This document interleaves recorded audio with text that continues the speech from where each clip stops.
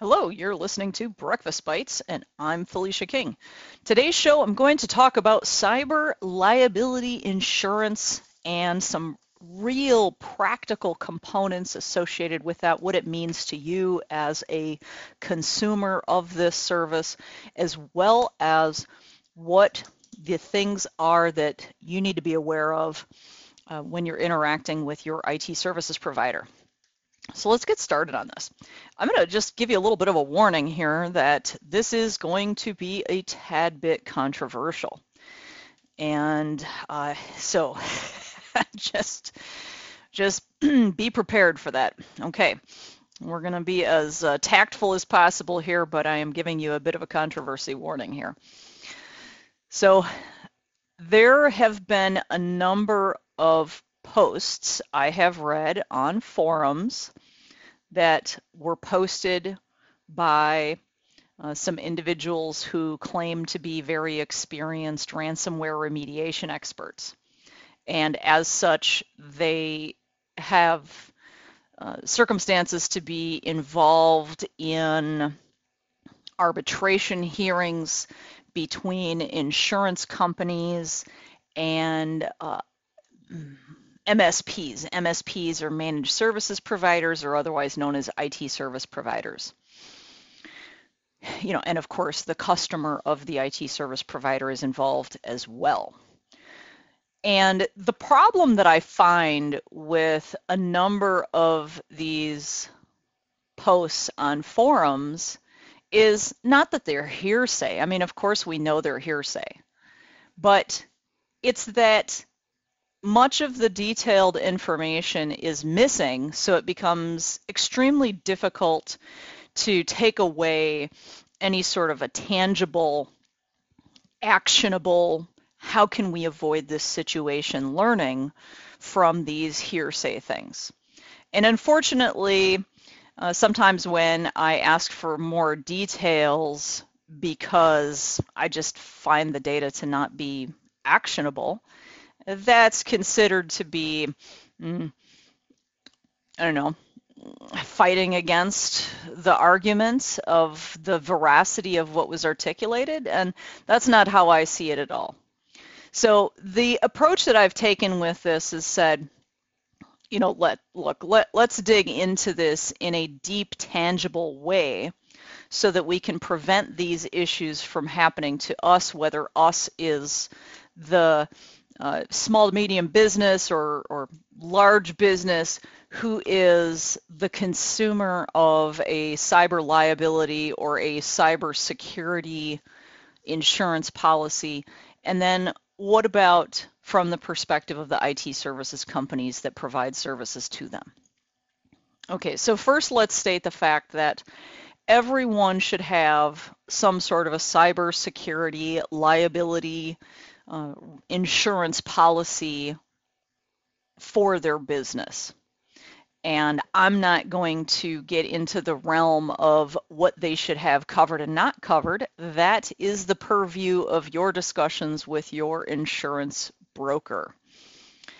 And my one piece of advice for you on the cybersecurity insurance space, other than just simply having it, is that I do strongly suggest finding an extremely large broker who has the ability to provide a significant diversity and depth of insurance products to you.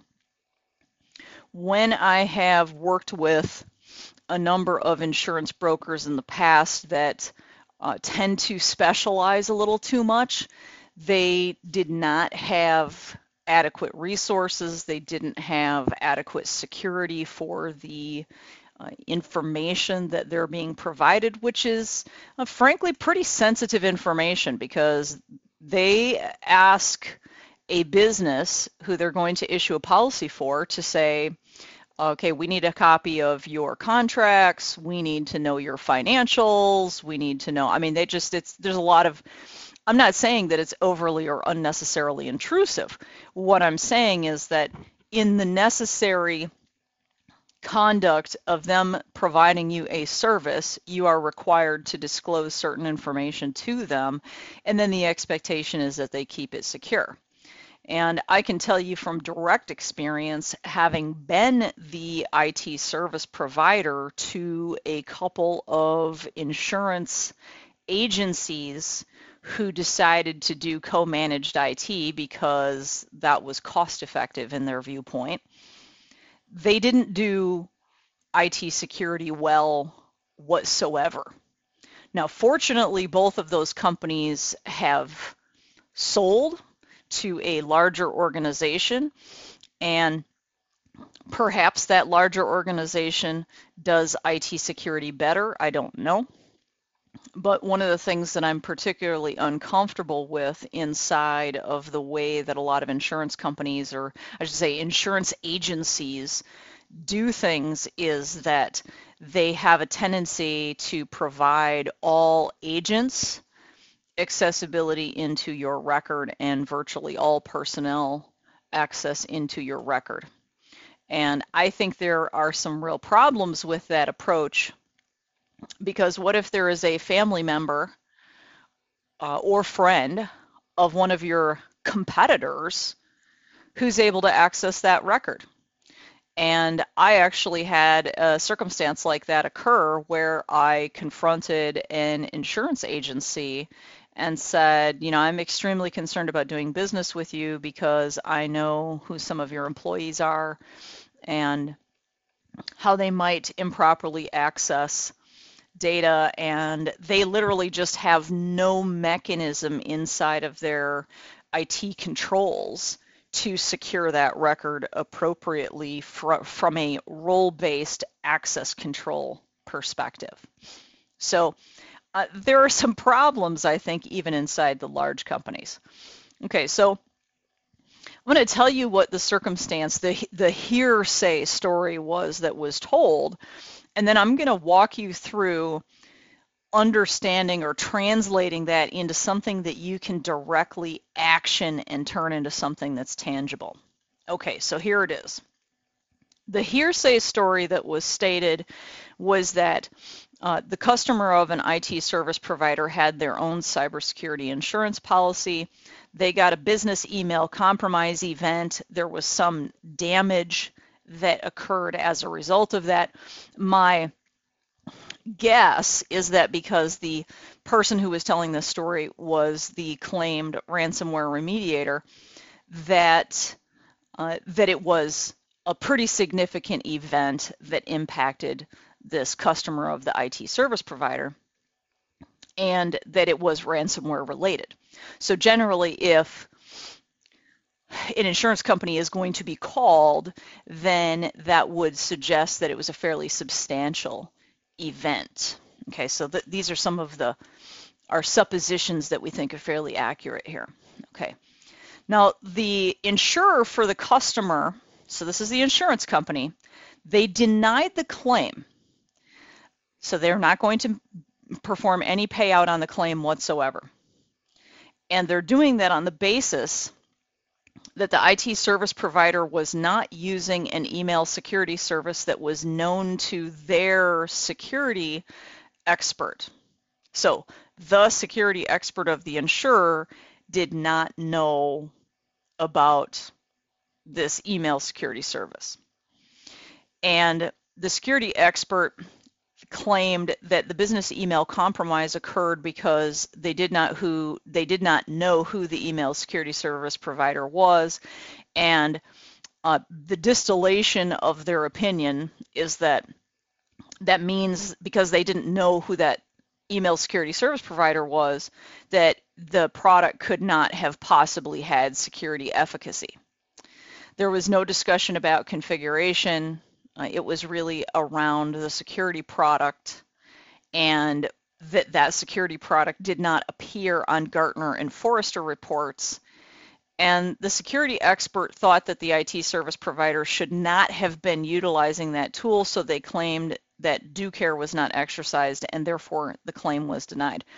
Now, one thing that I find particularly bizarre in this story is that the insurance company is purportedly not assisting their covered party, which is the policyholder, due to supposed negligence of a different company, which is the IT service provider.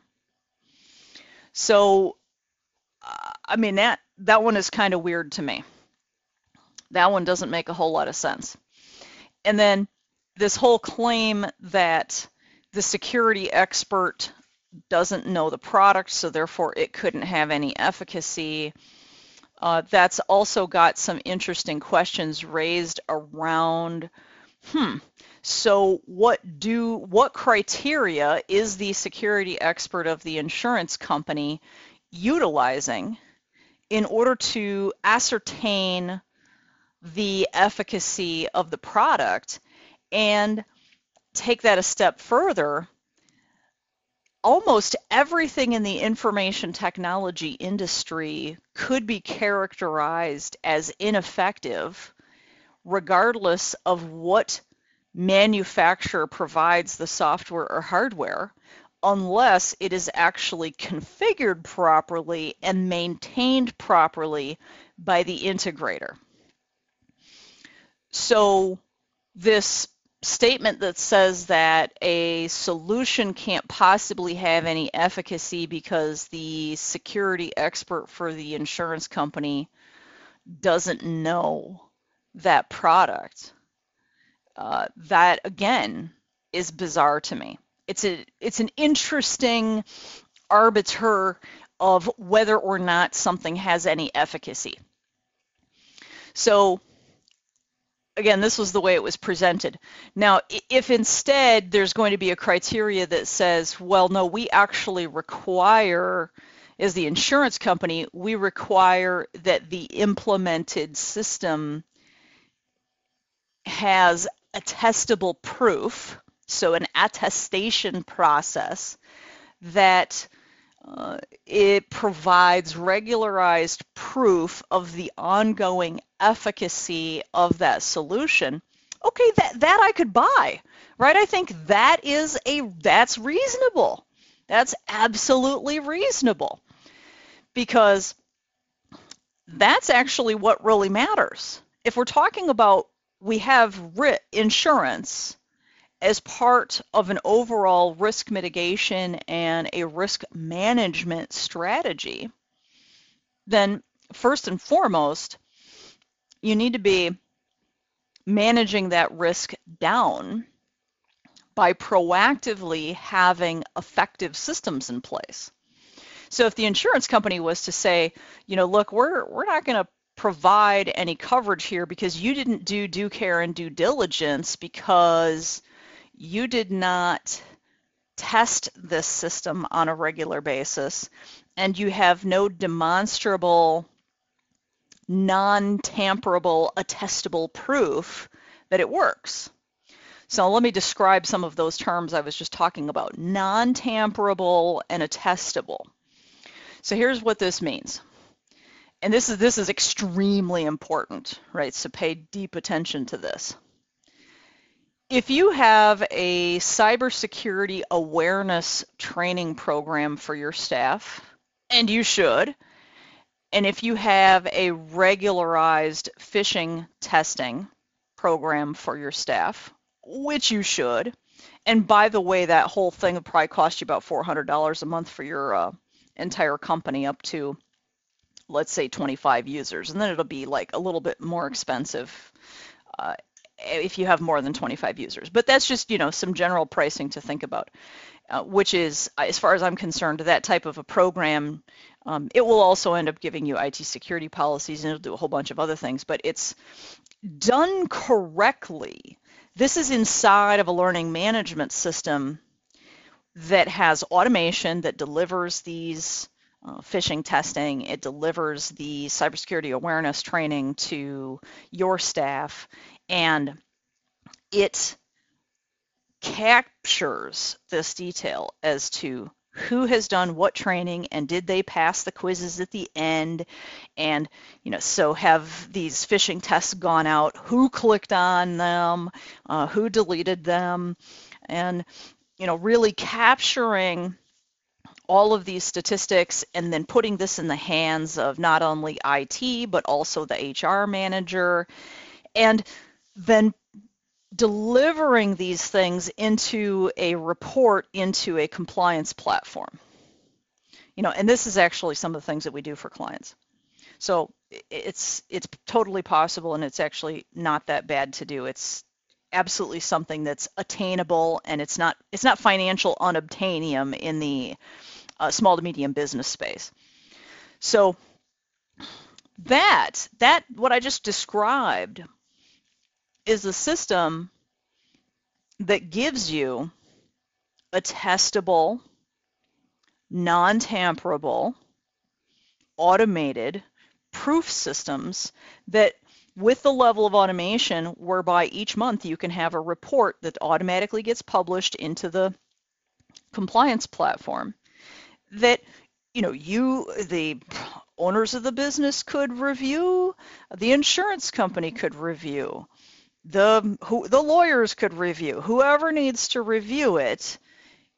The compliance platform should have a mechanism whereby it's able to ingest these reports.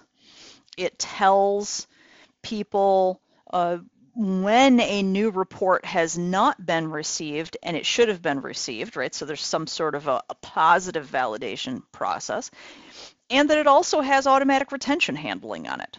So if you specify, we need to keep these reports for the last year, your cost for a solution like this, if it doesn't have that kind of automation in it, obviously expecting someone to manually manage that stuff is it's preposterous.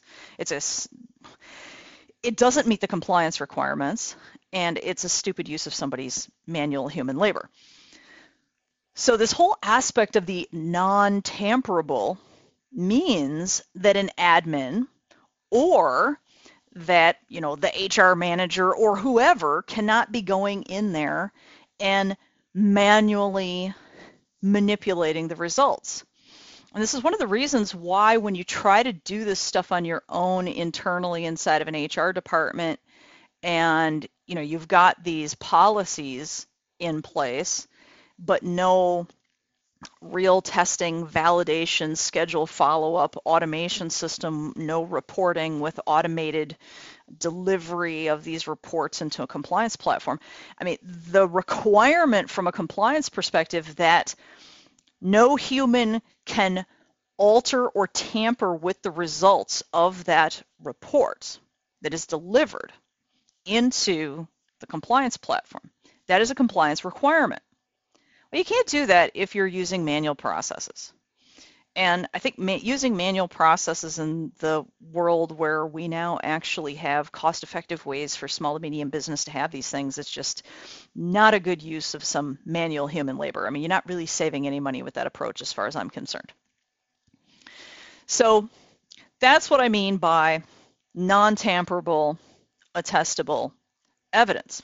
So if the insurer said, you're going to demonstrate to us due care and due diligence if you can demonstrate that you had systems in place to reduce your risk of business email compromise, such as cybersecurity awareness training for staff, and you can prove that the staff took the training on a regular basis, and that you can also prove that you were testing the staff for business email compromise.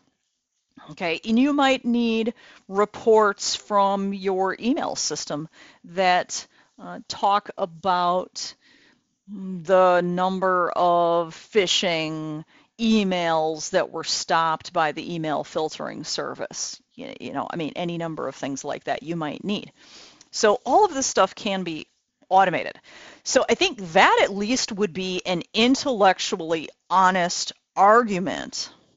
So I had a lot of issues with this particular story that was being portrayed about what actually happened.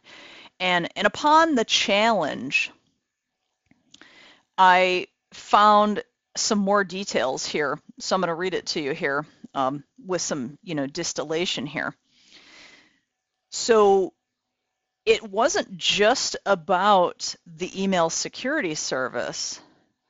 It was the argument that the IT service provider was providing an EDR EPP themselves. Okay, so what is EDR? Endpoint detection and response. And that their dashboard had hundreds of whitelists in it. They were also providing email security, and the product had missed what made the data exfiltration and then therefore the ransomware extortion possible. So the security expert for the insurance provider claimed that the product had zero market presence and vetting outside of that company's own marketing material and outside of the MSP channel. And so the insurer's security representative called the product into question and said there was zero independent testing available for that product anywhere.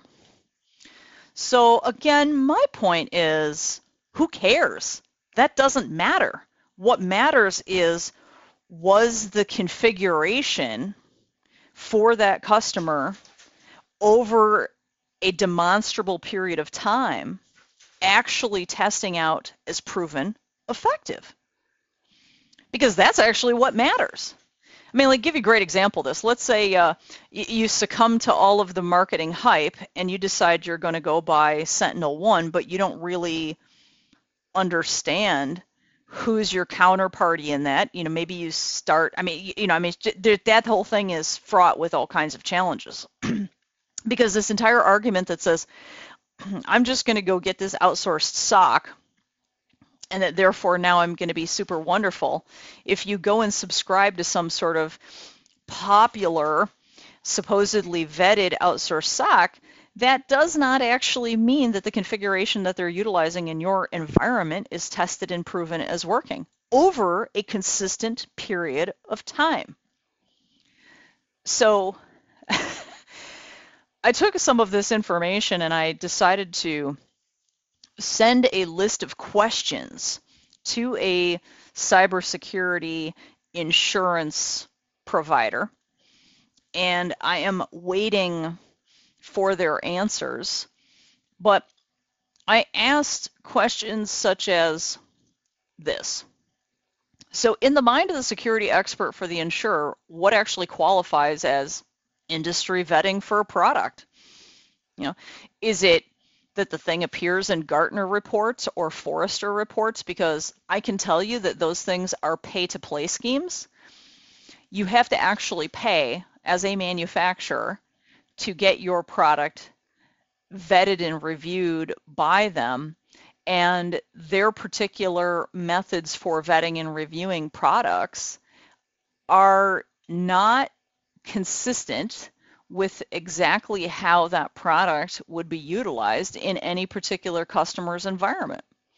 So one of the big hubbubs lately was about the MITRE ATT&CK framework, and the claim was that any EDR EPP solution that did not participate in that testing round must be utter garbage.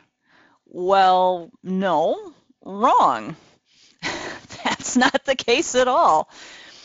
So when you look at an example, I know of a company who did not participate in that MITRE ATT&CK framework EDR EPP testing. And it wasn't because their product can't do it. It's because that they were in the middle of a project in order to code all of their existing threat hunting rules to the code rules inside the MITRE ATT&CK framework. So how can you participate in something at the time when you haven't completed the coding of your threat hunting rules to the MITRE ATT&CK framework policy set? Okay. Now, this same company has been in business for over 20 years, and they service extremely large enterprise and have a very, very mature product that's highly effective. So does that make it junk because it didn't participate in the Gartner assessment on the MITRE ATT&CK framework for an EDR EPP? Well, no. So maybe what would be much more meaningful is something that was actually a system that would generate a report from that specific EDR EPP in that specific customer's environment on a weekly basis or a monthly basis and report that into the compliance platform. So when the question comes up, is this effective? Demonstrate that it's effective. That product better be generating the reports to demonstrate it's turned on the machines are up to date, how many malware detections do we have, what's been blocked, what alerts were there. You know, there's any number of criteria that you could be using there. You could do a configuration report as an example that would say, okay, so what do you have exceptions for? Let's demonstrate those. Put that in an attestation report. So that's the stuff that I find is relevant, because you could go buy super fancy pants software and configure it in a horribly incorrect manner, and it won't be effective. I mean, I've been saying for years that you can go get the best network layer security appliance there is on the market, but if you don't know how to program it effectively, if you don't understand network layer security architecture strategies and then have systems in place to monitor that and maintain it on literally a daily basis, I'm not kidding you, then it isn't going to be an effective solution. And I'm very serious about a daily basis, because even just earlier this week, there was the big brouhaha over the spooler print nightmare vulnerability. And there were, one of the responses to that was to literally go and do some additional network layer hardening if it wasn't already in place. So how do you do that in the context where you don't have the staff to effectuate that, or you don't have contacts with an IT service provider who manages that solution for you? Okay, so it wasn't that, oh, you bought this super wonderful device and then it somehow magically maintains itself, because that's never going to happen. No, it's a matter of, can we prove on a regular, ongoing basis and auto-publish into a compliance platform that your company was engaging in due care and due diligence through a non-tamperable attestation process. Attestation meaning, like, every month we're going to get a report on this thing. It could be every week we get a report on this thing, and there's auto retention for those reports and so forth. So I want to leave you with one little tickler for another related topic, which is, so in the context that there is actually this incident that occurs that you feel you need to get your insurer involved, have you contacted your insurer and asked them, do they require you to put that environment in stasis for forensic investigation? And if they do, what's the procedure for that? And then how soon will their incident response team arrive on site at your facility to do investigation? How long will the investigation take? And when can you actually start your recovery process? What do you do in the meantime? Logistically, this might actually mean you are out of business for 2 to 4 weeks. And if that is something that makes you uncomfortable, then I suggest that you start engaging with an IT service provider that can help you navigate these challenges. And that's what we're here for. So this is Felicia King from Quality Plus Consulting. I hope you found this informative. Have a lovely day.